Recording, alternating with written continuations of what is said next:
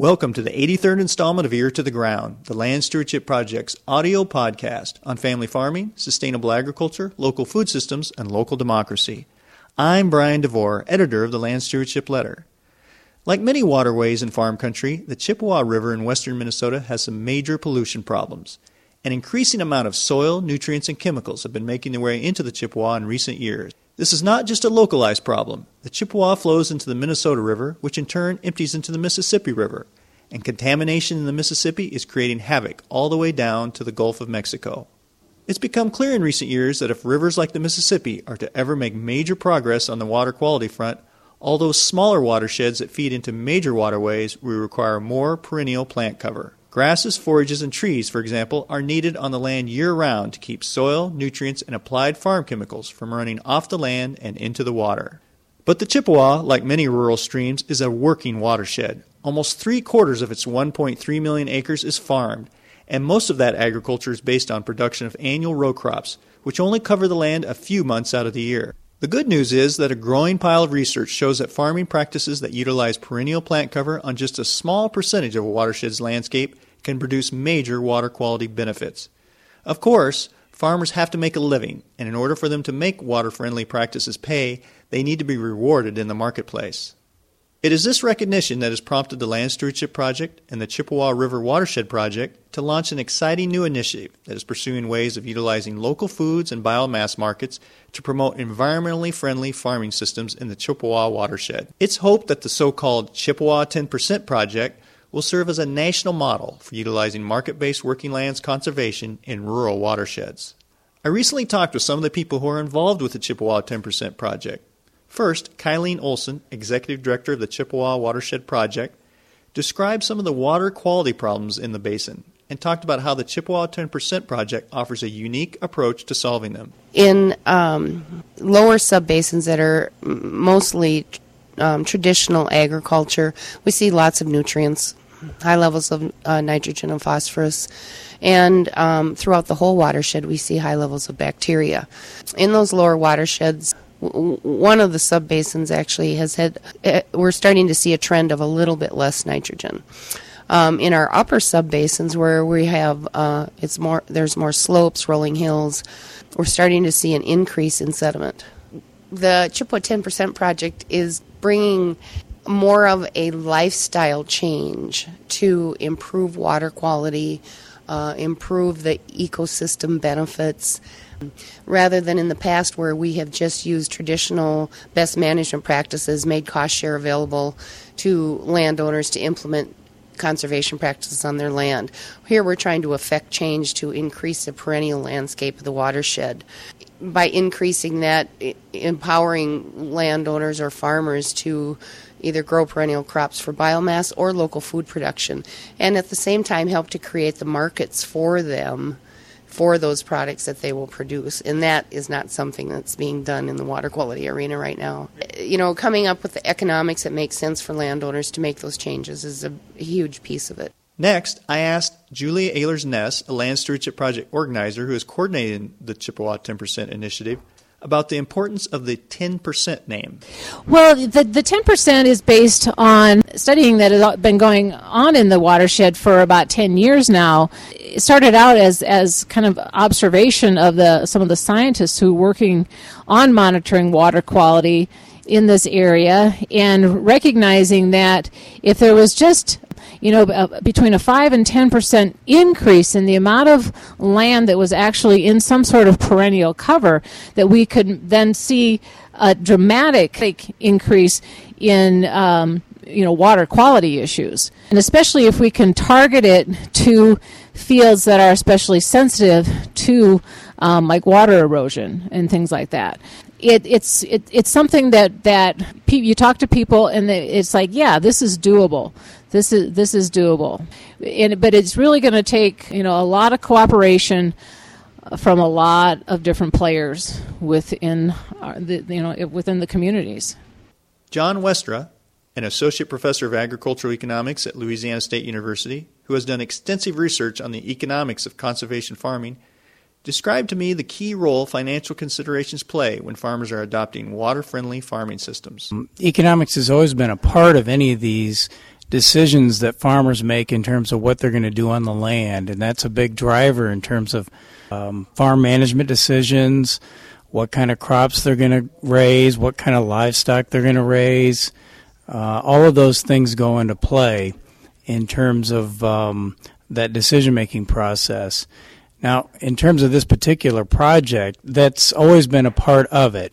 We've always been interested in, at least the team has been interested in an economic component as well as the environmental, the agronomic, the livestock component to it, because they realize it's an integrated problem, an integrated project that we're looking at.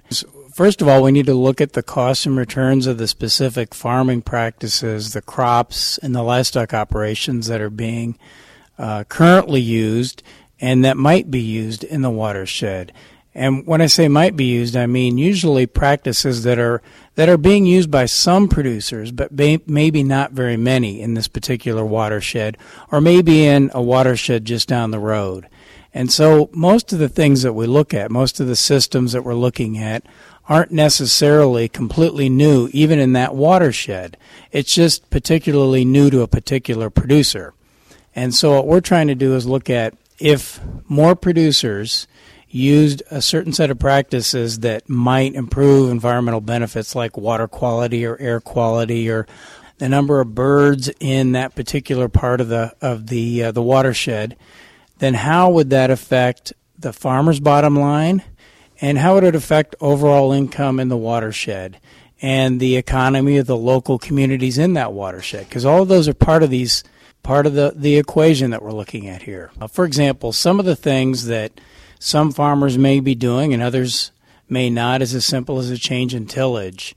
And it isn't a lot in terms of a change in practice overall, but it can have a big effect in terms of it might be less costly to farm that way. The farmer might be using less fuel, or it might cost him or her less in terms of repair and maintenance on their farming equipment, their tillage equipment, for example, because they have fewer tillage operations, for example. So the overall cost of production might be slightly lower. It might be just a few dollars an acre, but it might be enough, assuming that they maintain their yields, which a lot of research and in this particular study we saw happens. That would be enough if you multiplied that over 10,000 acres to have a significant difference in the watershed in terms of overall economic impact. Part of the thing to remember is that farmers aren't working in a vacuum, and they're responding to market signals, they're responding to policy that we have in the United States in terms of the commodity programs, the conservation programs. All of those provide incentives or disincentives or basically an incentive to not do something, and as well as markets. Markets send signals to farmers to do certain things as well, and to do more of something or to do less of something. And what we looked at in that particular project in the past, and what we're going to continue to do in this particular project, is look at how the combination of those market signals, those incentives from USDA commodity programs or potentially other programs that we might be able to implement in this watershed, how they might encourage farmers to do practices that might have a little bit more environmental benefit, might be able to help create more viable rural communities because you've got local purchasing, more local purchasing of inputs into their production process, or more local sales of commodities in their community to local restaurants, schools, or just general consumers in that community. And what kind of an impact those kind of changes in the current system, what those might have in terms of the overall economy in those areas. Finally, I talked to Sandy Olson-Loy, Vice Chancellor of Student Affairs at the University of Minnesota Morris, a four-year school near the Chippewa. She discussed how an institution like the university could serve as a market for food produced utilizing environmentally friendly farming methods. Our University of Minnesota Morris master plan calls for us to source up to 50% of our foods locally and to have them raised through sustainable practices by the year 2013. And so we're interested in partnering with people from our local farm community in looking at how we can meet that goal. The goal was set to really reduce our carbon footprint as a campus and to think about the environmental impact of our foods, and also as a way for us to reinvest in our local community and make sure that our food dollars are making a difference and going as directly to farmers as possible.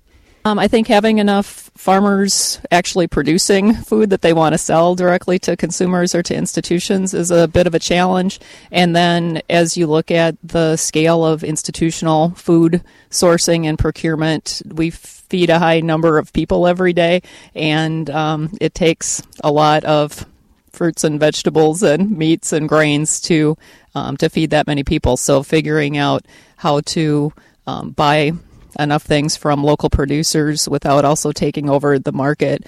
I think that people are thinking about the connections between their food and food sourcing and carbon footprint, carbon impact, and also health issues in a greater way. I don't know that they've yet put it all together with other significant environmental impacts as well, including water quality.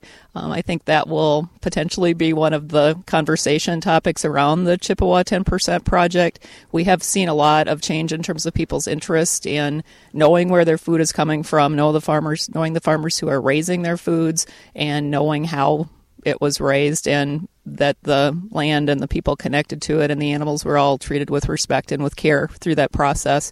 I think river quality is one more step in that equation.